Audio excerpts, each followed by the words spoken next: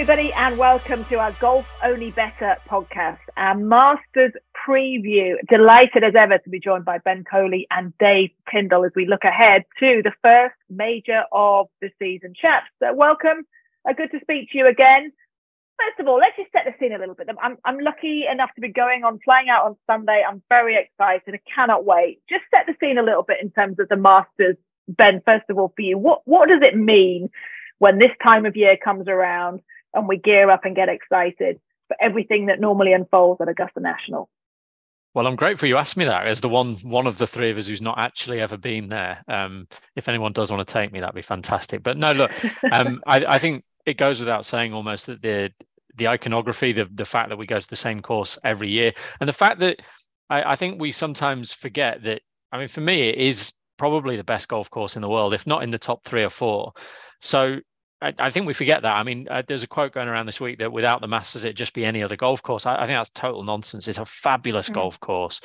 And it's so easy to cling to all of those memories. And actually, in my piece that will be out on Monday, I write about that you can picture a shot on every hole, absolutely every hole, even the ones that we haven't seen that much of down the years due to broadcast restrictions and stuff. So it's fantastic, and now the viewing experience is brilliant. Pretty much from when the first balls are struck, we can watch some of it. It's 4 days of fabulous sport, and we've waited 9 months since Cam Smith won the Open for the next men's major. So that just intensifies it further. Yeah, doesn't get much closer to perfection than these next 4 days.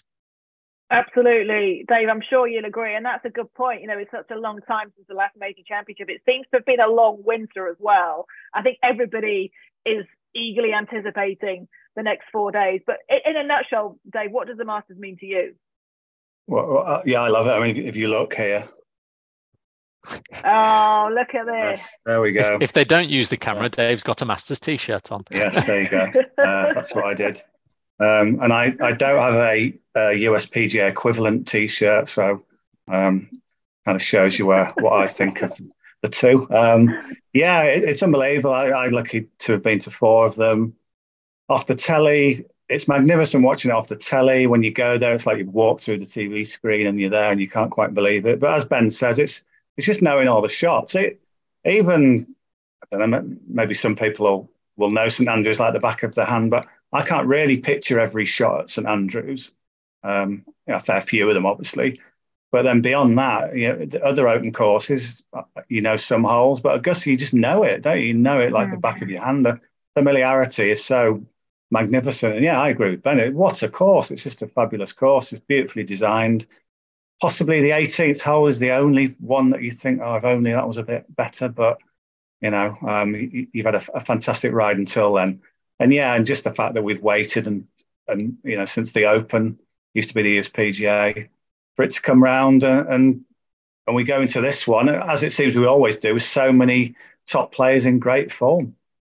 Absolutely. A little extra edge with obviously the live players competing. We'll all be seeing them teeing up alongside each other at the year's first major. But anyway, we don't need to get into that. Let's have a look at a little overview. When we look at the top 3, and guys, I know we spoke about this regarding the players. I think it's been brilliant to see, the top 3 in the world kind of dominate. The match play was a great watch.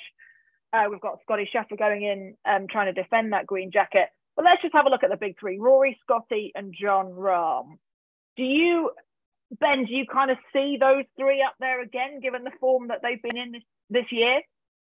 Yeah, I think you have to. I think one of the things about the Masters from a purely betting perspective is you've got a small field.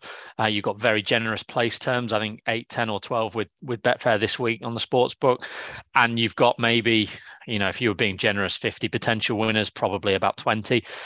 So if you were being really level-headed about it, you could actually make a very good case for backing all 3 of those 12 places. Probably 2, if not 3 of them will be in the top 12. One of them might win. It's dull. It's not how I want to do it. It's not why I'm interested in it from a betting perspective. But for some people, that will be the right way to do it. I think they're each of them very, very hard to crab. I know the last month hasn't gone how Jon Rahm would have planned it. He's obviously had a sickness bug and then got knocked out of the match play, but I wouldn't worry too much on that. It might actually have helped him to have had a little quiet run after the way he started the year. I think Rory's got everything in place. I really do. Equipment changes, an early season win, but not right on the eve of the match. Imagine if he'd have won the match play, it'd be fever pitch, wouldn't it? And then you've got Scheffler, who I think would talk about how difficult this is to defend, especially the first time. But if anyone can do it, it's him, the guy who, between the most important shots of his life, will have a little chat about what he had for breakfast the day before. He just has the demeanor of someone who can deal with it. So they're three who are so hard to imagine playing poorly. Perhaps one of them will. The idea that none of them are in the mix come Sunday, I find very, very hard to believe. I also like the fact, I think the motivation and the kind of that rivalry between the three at the top, I think it's become a bit of a talking point that they're kind of being head and shoulders above the rest. I think it's great for us to see, but I think it's helped that all three of them individually as well. Dave, why put the case forward as to why this is Rory's time to hopefully go on and win the career Grand Slam? We know what this would mean to him, but put the case forward as to why this could be his year. Yeah, I mean, it's so long, isn't it? I start to add up the years. I mean, it's 9 years since he won a major. We think of when Tiger won in 2019, it seemed like from a completely different era that he'd won the previous one. And yet Rory's gap is getting towards that same level, isn't it? Rory's 9 years, Tiger was 11 when he ended his streak. So you just got to think he's put himself there so often that at some point he might just get the odd break that he hasn't got in other majors, and this one as well, that somehow it'll be his time. And I think Jack Nicklaus always used to say, put yourself there, and then if anyone else messes up, then you're the man. I mean, Nicklaus was 19-time major runner-up, wasn't he? Won 18, but runner-up in 19. He was always there. So McIlroy is always there, more so than anybody, really. So you'd think at some point that the cards will just fall his way. And just looking at his play this year, there's so much good. Maybe the one doubt was his putting, but then you look how he performed under the gun in quite a few matches in the match play, and he was holding the putts that he needed to do. I thought that was a really good sign that he'd had a bit of a tinker with the putter, and he was getting results straight off the bat. So, yeah, I mean, the only sort of negatives for Rory is the scar tissue argument, isn't it? That he's been there too many times and there's too many demons in his head. But if you take that out, if you can take that out, many people say you can't, then in terms of what he's done this year and general body of work on the course, he must have a massive chance. Absolutely, and you're right. The equipment changes, I think, the shorter shaft and the driver as well, I think that's significant. Ben, just a quick follow-up on Rory on that.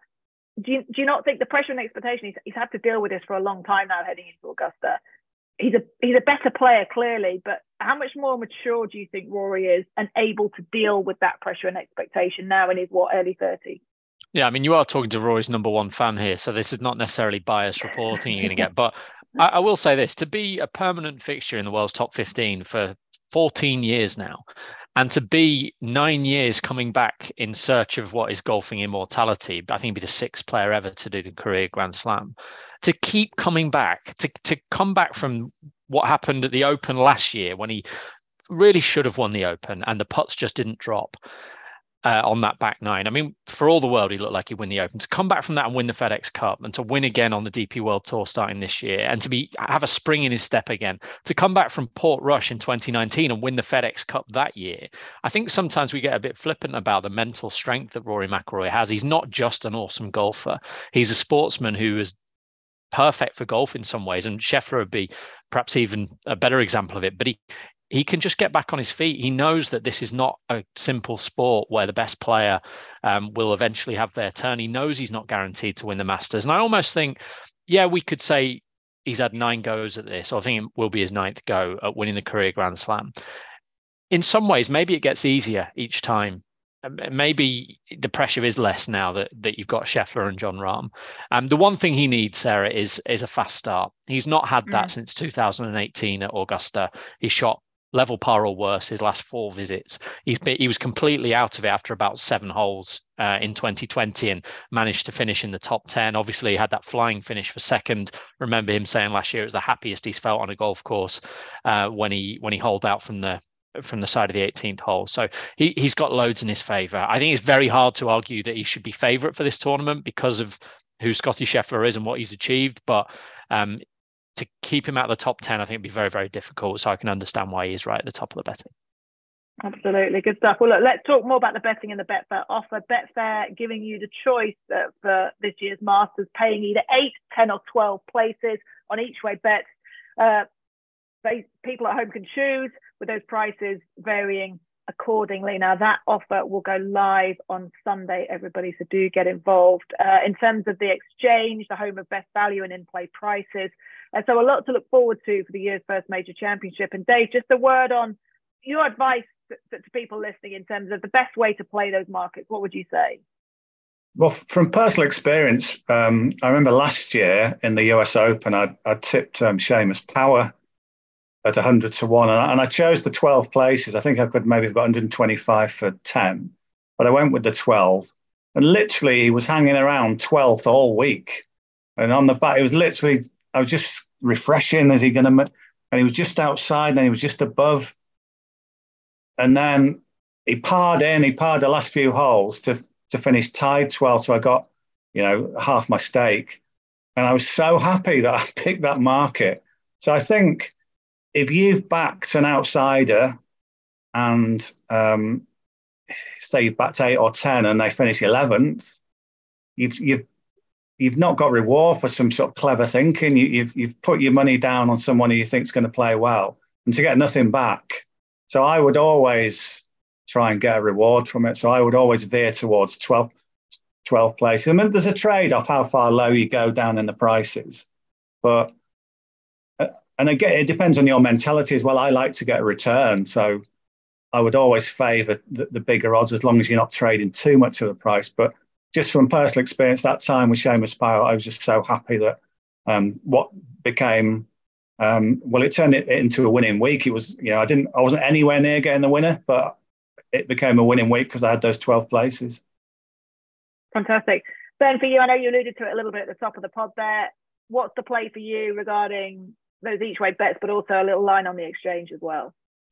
Yeah, well, I mean, the general rule is that the fewer places you take, the better value you get, but it's not necessarily true in these tournaments when you've got really mature markets that know most of the things you need to know about the golfers. There's so much money going to be going into the exchange. So the idea, on a normal week for a Valero Texas Open, you might be snaring some really good value if you know your stuff. But in the Masters, you just have to accept that this is a really mature market. And as Dave said, I think it depends a little bit who you're backing, right? If you're going to have a big each way bet on Rory McIlroy, then you might get a point bigger and fewer places. Really, you're in that to win, right? You're not making a lot on the place part. If you're backing someone like Min Woo Lee or Ryan Fox, and you're thinking, look, I just think these might give me a run for my money, then the more places is bound to appeal more for the smaller staking punter in particular, but anyone who really is taking more of a chance.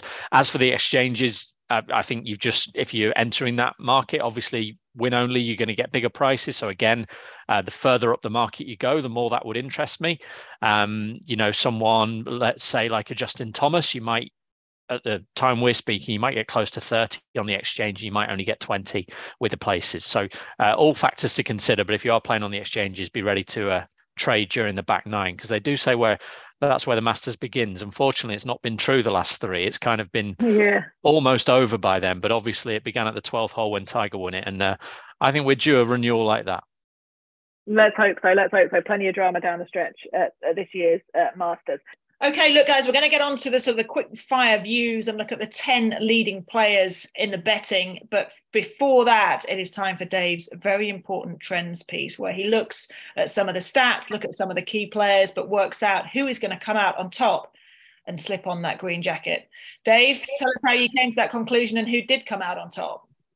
Yes, so I've got 10 categories to put the field through. So they are age, world ranking, Masters appearances, best Masters finish, defending champion, low Masters round, recent form, recent major form, strokes gained around the green, and strokes gained approach. So it used to be that had anyone failed in any of those categories, I would just eliminate them completely, but it seemed a bit harsh. So what I did last year was I started allocating points based on frequency. So, for example, this is a really strong trend. So 9 of the last 10 Masters winners had a top 6 in one of in the majors in one of the previous 2 years.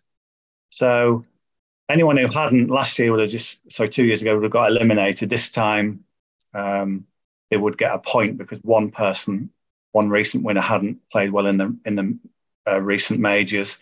The one that got me was the defending champion. Now, Scotty Scheffler has scored brilliantly across all these categories, but the defending champion, and this is incredible, really. So since 2007, only one defending champion has finished in the top 10. And that's astonishing, isn't it? You would have thought that you would have had a fifth, a third, that would have been challenging. But no, if you're the defending champion, you've got a woeful record. The only one who went anywhere near was Spieth. But, yeah, Bubba's been terrible defending.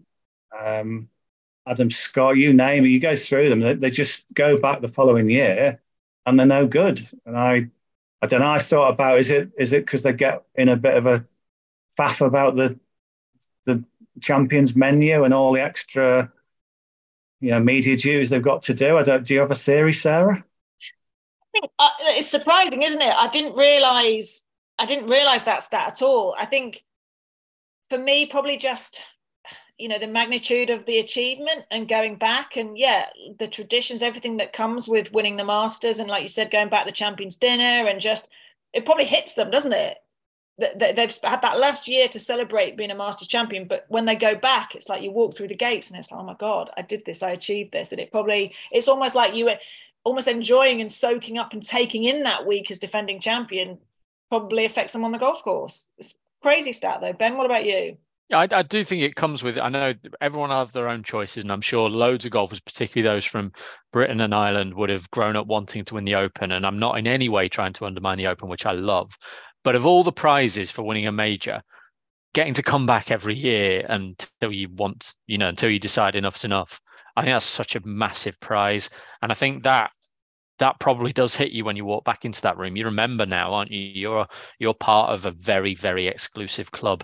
Somehow it feels the most exclusive club in golf. I know exclusivity is not always a good thing, but in terms of when you've achieved it in that way, it can be. And I know, Dave, you mentioned when you've been before, it's just like, you get thrown out for running, don't you? So, so the idea as a defending champion, you don't want to be the one who does the wrong thing or doesn't hang the jacket in the right place. I don't know what the rules are, but it would be such a big occasion for anybody. Yeah, I mean, obviously last year Scotty Scheffler, he just wins the tournament and then suddenly he goes to the Butler cabinet. All these things, these traditions start coming at him.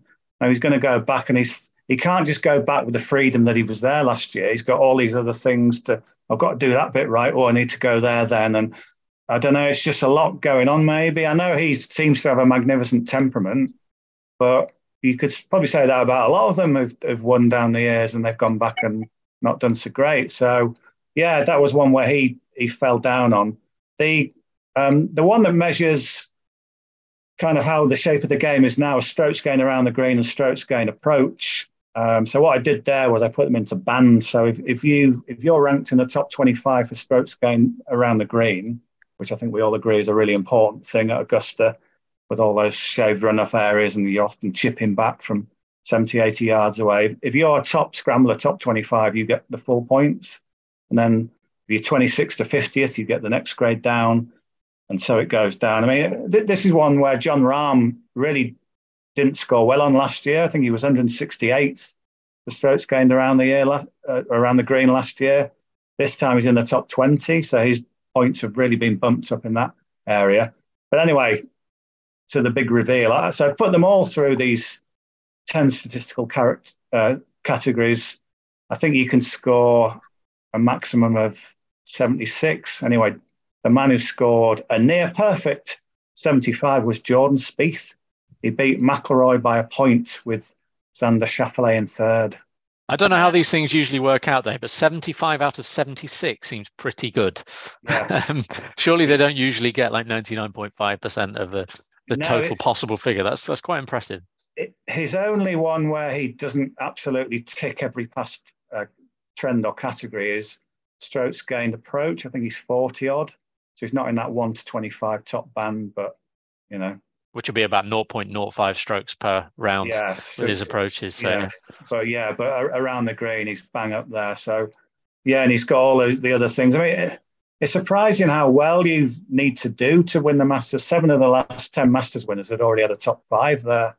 So to win it from nowhere, there's a lot of people will be making the case for people like Max Homa, Sam Burns, Cameron Young, but they've got nothing. They've got nothing in the bank in terms of Augusta. So the history suggests they're up against it. I always do with Masters. Whenever it comes around, I'm always looking at course form from who's done well there in the past, and I absolutely look at that. Even if you've got a young guy who's maybe been playing well this season or last few weeks, you always look at what they've done. Course history. I always remember Shane Lowry. Sorry, Sarah. I remember Shane Lowry saying when he, I might have read this in your piece, Dave, actually, as a little reminder. So if I did, I'm sorry, I'm stealing it. But when he made the cut, I think by a shot in 2020, and of course got to play with Tiger at the weekend. And he said, it's just training. It's for next time, It's and obviously Cam Young, as Dave said, only played 2 rounds last year, and they went horribly. So it's a big thing to overcome that. And also you see guys, guys in the past, being for practice rounds with Freddie Couples and picking the brains of guys who've been there, done it, won around there. And it's all the nuances, isn't it? I mean, who's the, what's he called? The Jeff Knox. Jeff Knox, yeah. Knox, yes. I mean, you would, wouldn't you? You'd be like, head up there.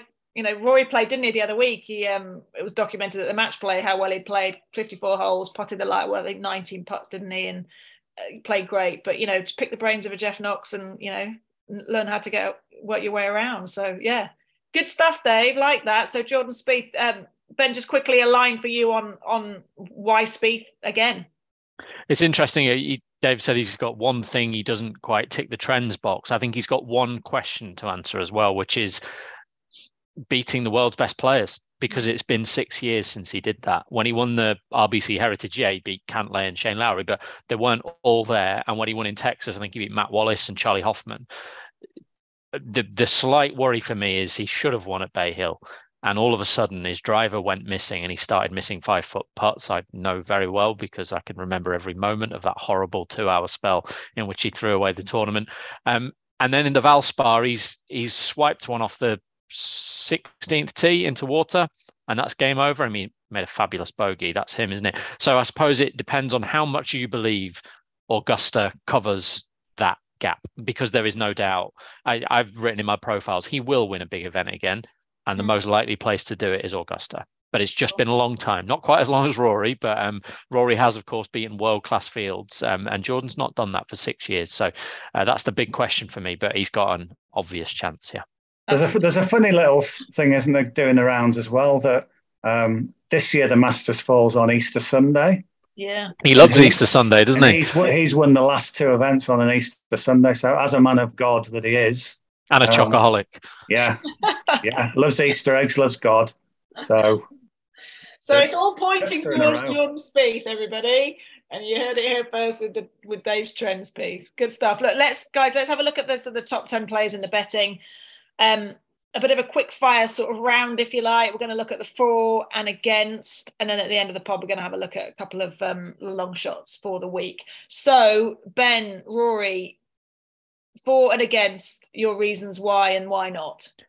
The case for, I really like his preparation, low key but productive. 3rd place in the match play, beat Scheffler. That's I wouldn't underestimate the value of that. Taking an inch off his driver shaft, that worked. He's got Titleist wedges in the bag, that's worked. He's got the putter, or a very similar putter to the one he won his majors with.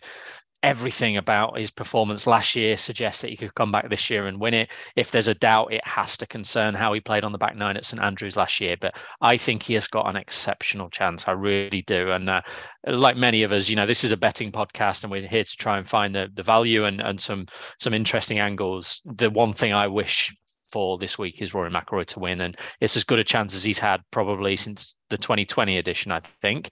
But actually his game wasn't in as good a place then. I've gone on too long. Rory to win. Yep. Dave, agree?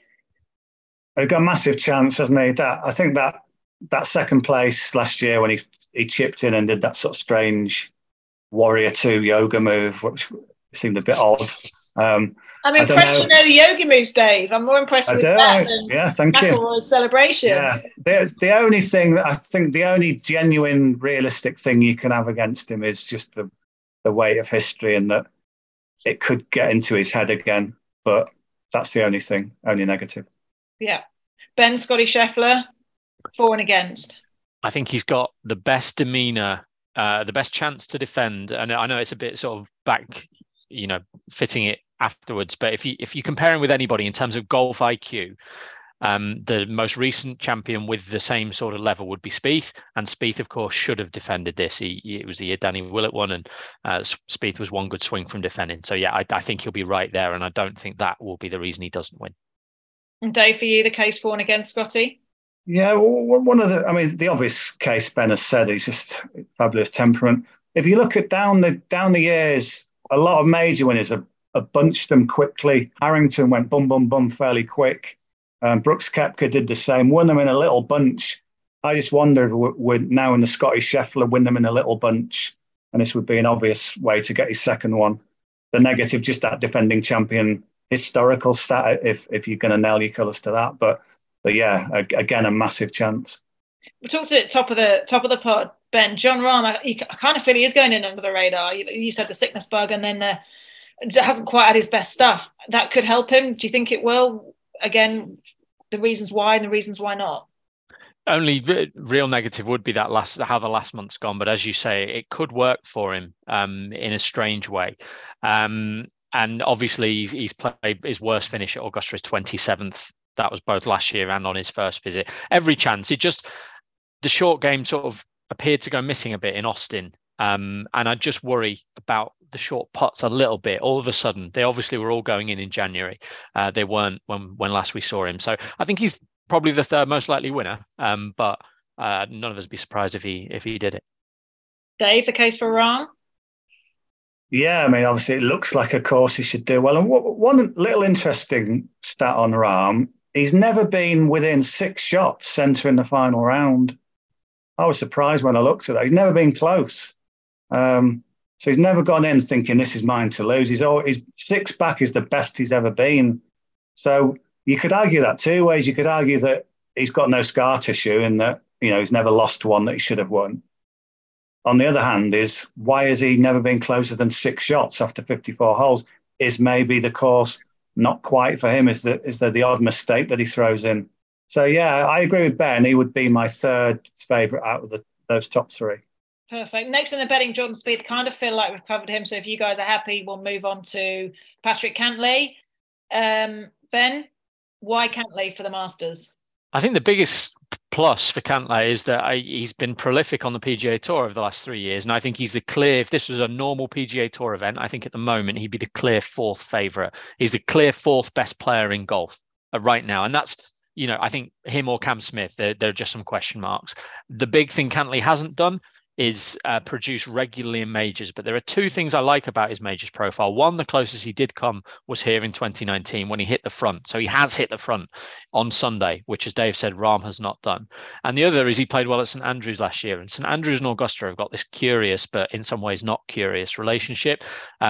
So much creativity required around the greens, I guess. And I really like that about Cantlay. So I think he's a potential Masters champion. He just needs to hole a few more putts than he has the last 3 tournaments. And he could have won all 3, but for the putter. Ben, Dave, agree with Ben? Yeah, I feel he's becoming a bit of an annoyance to punters because, I put him up plenty of times for majors. I'm sure Ben has, but he went 12 majors from 2019 to 22, 12 majors without even a top 10. That's ridiculous, isn't it? None of the other guys, the big names, have got a record like that. And yet, the most recent one, which Ben mentioned, St Andrews, he was 8th. So from having this really modest majors record, his last 2 major finishes, 14th in the US Open, 8th in the Open, they're the last 2 majors. Is he starting to crack the code maybe a little bit more? Is he a bit more comfortable? We'll see. Cameron Smith next up. Why Cameron, Ben, for the Masters? Tell you why not, if you like. Why Cameron Smith? Because he's one of 2 players in the field with 3 top 10s here in a row. He's got magic hands. He won at St Andrews, as I just said. That really correlates well with Augusta. I said to you on the Open podcast last summer that I think Smith is really dangerous when you've got courses where you can make 6 or 7 birdies in a round. And it's not about necessarily avoiding the bogeys. You've got to stack up birdies and swallow your medicine when it comes. I think he had 8 birdies in round 1 here last year, which is crazy. There are some negatives. I gather that he might have a bit of a wrist problem. And I do think, whatever they say, they'll definitely have the sort of chip on their shoulder, these live golfers. And I think maybe him and Patrick Reed will use that. But there's nothing like competition. Scheffler, Rahm and Rory have played against each other 3 times this year, is it? Smith hasn't played a proper golf tournament since the Open, or since the Tour Championship. So yeah, he's not for me, but obviously he's got all the course form you could ask for. Dave, Cameron Smith, is he for you? It's interesting. Had he in the trends, he full marks in absolutely every category until the ones where I had to rank him for strokes gained around the green and strokes gained approach, because he just doesn't appear in those lists because he's not there anymore. So how do you give him a mark? You couldn't give him a mark. If you were going on last season, you would have given him full marks in both, I think. So he's got the profile, but then how on earth do you equate where he is now and that lack of playing proper golf? I don't know. We'll see. Justin Thomas is interesting for me, Ben. I've tipped him in the PGA. What about the Masters? Yeah, I've tipped him for each of the last 5 renewals of the Masters, Sarah. So it'd be fair to say that not only has that been frustrating, but I remain adamant that he is a Masters champion in the making. I know he's just dropped out of the world's top 10. I know his approach play hasn't been the standards we expect, but he has all the experience in the bag. Let's not forget Bones. And I think there's an interesting angle here that Thomas putted well last year at Augusta. He hadn't done that before.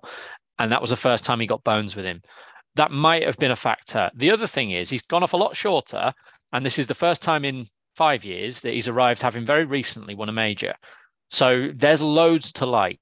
There is no doubt that of all the players we've talked about to this point, maybe bar Smith, his recent form has the biggest question mark. But he's finished outside the top 25 once this year. So he's not fallen off the face of the earth. Big chance. And at some stage, he will have a really good look at winning a Masters, whether he wins it or not. Just needs to get that putter hot. A streaky putter, as we know. Can he maintain it for the 4 rounds? Dave, for you, Thomas, for and against? Yeah, there's a feeling, I think, if you didn't look closely at his record, that it's just disappointing. You just say, well, it's not good enough, is it? Every year he turns up and he's a bit disappointing. But if you look at the last 4 from 2019, 12th, 4th, 21st, 8th. So if you were backing him each way 12 places, you would have landed your bet 3 times out of 4. So even though you probably, when you back Thomas, you're thinking, well, I want him to win, basically. How dare he not win? This is a disaster. He's not won. But if you're trying to pick off the each way price, and he's drifted to an sort of an acceptable each way price this year compared to other years, then he does have the form to do it. So yeah, even though I think there's other obvious winners, I think as an each way proposition, he's a good bet. Okay, sounds good. Morikawa, Ben. What do you like? What do you not like? I like the fact that he's the best iron player in the sport since Tiger Woods. I like the fact that he, with Rory, enjoyed that fabulous Sunday last year and showed that Augusta is a good fit, which I think all of us sort of think it is. I don't like his lack of power relative. Let's not forget they've extended the 13th. I think for Morikawa, with his fade off the tee, that hole is going to play seriously long and might be a layup. So there are little things like that which worry me. The biggest, though, although he actually does rank in the top 80 or so around the green, his chipping cost him in Hawaii. And I know he chipped in Austin, and his stats are okay. But when you need him to get up and down, I would really worry about that at the moment. Not just the chipping, but the putting, which we know comes and goes with him. I just think his short game will probably cost him. And if it doesn't, maybe 10 yards off the tee will. Dave, will it? Yeah, there's a few negatives, I think, for Morikawa. I think Ben said lack of power. I mean, if you're trying to make him the sort of modern day Tiger Woods on some level, he's got the approach play, but he's not got the power off the tee. He's not got the mind. I mean, he blew a massive lead in Hawaii, didn't he, at the start of the year? Tiger wouldn't have done that. I just think he will win another major or majors, but I just think this one could be the one that eludes him. I think good, but close, but no cigar. I think fit is almost him maxing out, maybe. I don't know. I could see him. He'll probably clog up one of the each-way places, which might be a bit annoying for the each-way backers, but not as a winner for me. I see more likely others. Yeah. Okay, next in the betting, Jason Day. I like Day for the Masters. I liked him at the Players as well. I like the way he's playing right now. Ben, put forward Day's case? Yeah, I mean, the case for him is he's got a very good Masters record when he's been fit. I think his first 3 visits were second, withdrew third. Hits the ball high, hits it a long way. He's magnificent around the greens with a wedge in hand. He's 11 top 20s in his last 12 events or something along those lines. He clearly back to form. His swing looks great. I have two issues really. One is that it would be quite something to go and win the Masters when you haven't won anything in 4 years. That, you know, I feel like he needed to just get that win in the bag earlier this season to really cross that bridge. He didn't exactly sound enamored with his own swing in Austin when he did play well. But the main thing for me is, like, when I look at that list, the fact we've mentioned him now, because we're doing this in market order and the market fluctuates, by the time people listen to this, it could have changed. We're mentioning him before Tony Finau and Will Zalatoris and Xander Schauffele, and a few others who I think are just a bit better. So that's my bottom line, I guess. Okay. Dave, what about your for and against case for, or otherwise, for Jason Day? Similar, yeah. I just think the price he's been found too easily in the market. There's too many people going, oh, Jason Day, but you know, he wasn't much bigger price in his absolute pomp to win this. I mean, he's clearly not in his absolute pomp anymore. And if even he's saying he's got a few doubts still with the swing, maybe it could hold up for a while, but these things tend to get found out, don't they, on the back nine? So I just think, yeah, if he was, I don't know, 50 to 1, you think, well, he's a value outsider, but he's absolutely up there, you know, near the top end. So just on price, he's not for me. Yeah. Okay. And then look, we've got Xander and Tony Finau next, pretty much the same price in the market at the time of recording. Ben, little line on both Xander and Tony.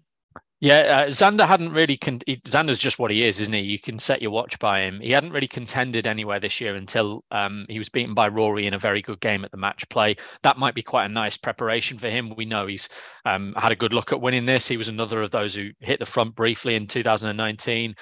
He's just rock solid. Sometimes I wonder what he's good at. And then I just think it's just golf, isn't it? He's just really good at golf. Very good at golf. He is very good at golf. As for Finau, I think a lot of people will be surprised how far he is down the betting. I think when Finau was, you know, won 3 times in 6 or 7 starts the back end of last year, I think a lot of people backed him for the Masters then, possibly at shorter prices. And I sort of had to remind myself, well, yeah, okay, he's not won this year. He's not contended necessarily, but you go and look, I don't think he's been outside the top 25. He's just played well every week. He's good around the green. I think Finau, he's one of those who, technically speaking, he improves in majors rather than his sort of baseline. So I think he's a definite shortlist material. I think if you bet in 12 places and you're getting something 28 to 1 or bigger, I think you have to consider Finau very strongly. Without doubt, is one of my each way picks for the Masters. Loves the major test, loves the tough golf courses. And am I right? You talk about his Masters record there. I get him 3 top 10s in his Masters career. Yeah, no miscuts, and yeah, a bit like Justin Thomas's record actually. Yeah. And of course, let's not forget, in 2019 he played alongside Tiger in that final group. Learned a lot that day, and since then what's he won 4 times since then? He's put that question to bed. I'd love to see him dancing in a green jacket. Be fun, wouldn't it? Little social media escapade with a bit of viral TikToking, I'm sure. Dave, what about you, Xander and Tony? Yeah, again, I can see them both finishing in the places. Schauffele was 3rd in the trend, so obviously he's got the right profile. Finau, yeah, that thing Ben said, I mean, at the moment, there's 2 things with Finau at the Masters. There's the one he played with Tigers, the other one when he dislocated his ankle in the par 3 tournament. And then still makes me wince. Yeah, and then he went on to finish 10th on one leg, sort of thing. So, I mean, if you've seen the full swing documentary as well, I wasn't enamoured by the whole project, but I think I've discussed this with Ben. The Tony Finau episode is a lovely one. What a lovely guy! So that would be really good. And yeah, since in other Masters appearances, the big doubt has been, well, yeah, Tony. He's good, but he never wins, does he? Well, now he does win. Yeah. So, yeah, he could be a decent price. Nice guys do win. Tony would be, without doubt, one of the most popular winners, wouldn't he, if he were to slip on that green jacket? Guys, good stuff. That's a look at sort of the favourites in the betting, the top 10. We're just about out of time, so we're just gonna do a little summary at the end, just to remind listeners your kind of best fancies, your best pick, your favourite to land the Masters. But I do want to get a long shot from you. Where's the value in the betting as it stands right now? A couple of names to potentially look out for. Ben, I'll come back to you for this. So I think if you're looking at bigger prices, I think you have to have a look at Min Woo Lee, who played really well on debut here and contended for the Players' Championship. I think when we're talking, as Dave correctly pointed out, how important strokes gain around the green is, Min Woo Lee around the greens is so good, chipping from tight lies. So that's going to be a real asset for him. His improvement with his approaches as well. There might be an argument the price has gone a bit, but he's definitely one you have to consider. I think Ryan Fox is another you have to consider. He's just so solid, and I think playing well at Bay Hill and the Players' Championship, and being unlucky at the match play to be eliminated, he couldn't do anything about it after someone else withdrew. I think he probably has got enough belief now that he is good enough to go and win a Masters. It is his debut. Is he going to be the first debut winner since Fuzzy Zeller? I doubt it, but he might give you a really good run for your money. And in terms of those statistical categories, again, just one other name for the radar, I think, is Tommy Fleetwood. I like the sort of preparation he's had. He could have won the Valspar, which kind of reminded me a bit of Patrick Reed, who could have won the Valspar and then did win the Masters. He was in contention at Sawgrass as well. There are some question marks, which is why he's the price he is. But in terms of strokes gain around the green and strokes gain approach, he's one of 4 players who are in the top 25 for both of those. Clearly around the green is a big strength. He's shot 66 here a couple of times. He's got loads of experience at Augusta. I think we'll see him on the leaderboard at some stage. So there's some I'm still juggling with a little bit. I really hope it could be Rory's year, but further up the market, Justin Thomas is certainly on the shortlist with Patrick Cantlay as well. 6 names there. Hopefully Rory's the one who wins, and it's nice and simple. There we go. And Dave, to you, just a reminder in terms of your favourite, your winners pick for the week, but a couple of long shots, a couple of names for listeners to just to be aware of for the week. Yeah, obviously, if should have won the Valspar's a good pointer, then that brings in Spieth again. So obviously, I like him. I agree with Ben about Min Woo Lee. I think what a bit forgotten last year, he came home in 40 and still finished 14th. He shot that amazing 30, didn't he, on the front 9? If he just parred in from the 10th, I think he would have finished about 6th or 7th, which would have got you the each way money. So he's one to look at. Did really well at Sawgrass. We're talking about strokes gain approach. You look at that list and you expect to scroll up and see Colin Morikawa number 1 there. Morikawa's number 2. Number 1 in that list is Tom Hoagie. So he's an outsider that interests me because he played really well at the Players as well. Made his Masters debut here last year, 39th. And I think he finished double bogey. So it could have been, near a 20th. So he's someone at a big price, someone, you could look at those 12 each way places and think maybe he could make an impression. The only other massive price one I got a little thing for is Cameron Champ. Now he's had 3 good Masters, basically, 3 really good Masters, 10th last year, which gets him back in. The problem is around the green where he looks terrible on the stats, but there's actually been a bit of an uptick in his form, in his scrambling from close range. So he's got all the big hitting, hasn't he? So he's just someone, again, you could be so happy you're taking those 12 places if he just comes in 12th unnoticed. So okay. Yeah, he'd be another one for me. Yeah. Okay, good stuff. And yeah, Hoagie, Ben, you had him at the Players, didn't you? No, he was on my shortlist and eliminated from it. So that's how the Players went for me. But he was no, it's all right. You'd struggle to name a golfer I've not got bad memories of at some stage. So, but yeah, he's definitely one of those. He's the sort of quiet, rock solid golfer of the PGA Tour. And it should be said, a lot of those hit the frame in the Masters. I think the list of potential winners is really small, but the list of players who could nick that 11th or 12th place is obviously much longer. I think just too quickly in the sort of mid range, maybe Justin Rose who won at Pebble Beach. Obviously got great history here. Yeah, maybe backing for first round leader. He's got an obscene record in the first round lead, hasn't he? I think he's led 4 times and placed like 5 others. Yeah. It's just crazy. Brilliant. I mean, it's probably a case of getting on too late if you start backing him now. But yeah, I agree with Rose. I think he's probably been thinking only about Augusta since he won at Pebble Beach. Yeah, and the other one that I think might be under the radar a bit, he's playing in Texas this week, is Hideki Matsuyama. I don't know whether, because I'll be in Japan for the Masters, so I don't know whether that's making my thinking going that way, and I'll be more excited to check in on him. But he finished really well at the Players, didn't he? Top 5, I think, at the Players before his win a couple of years ago.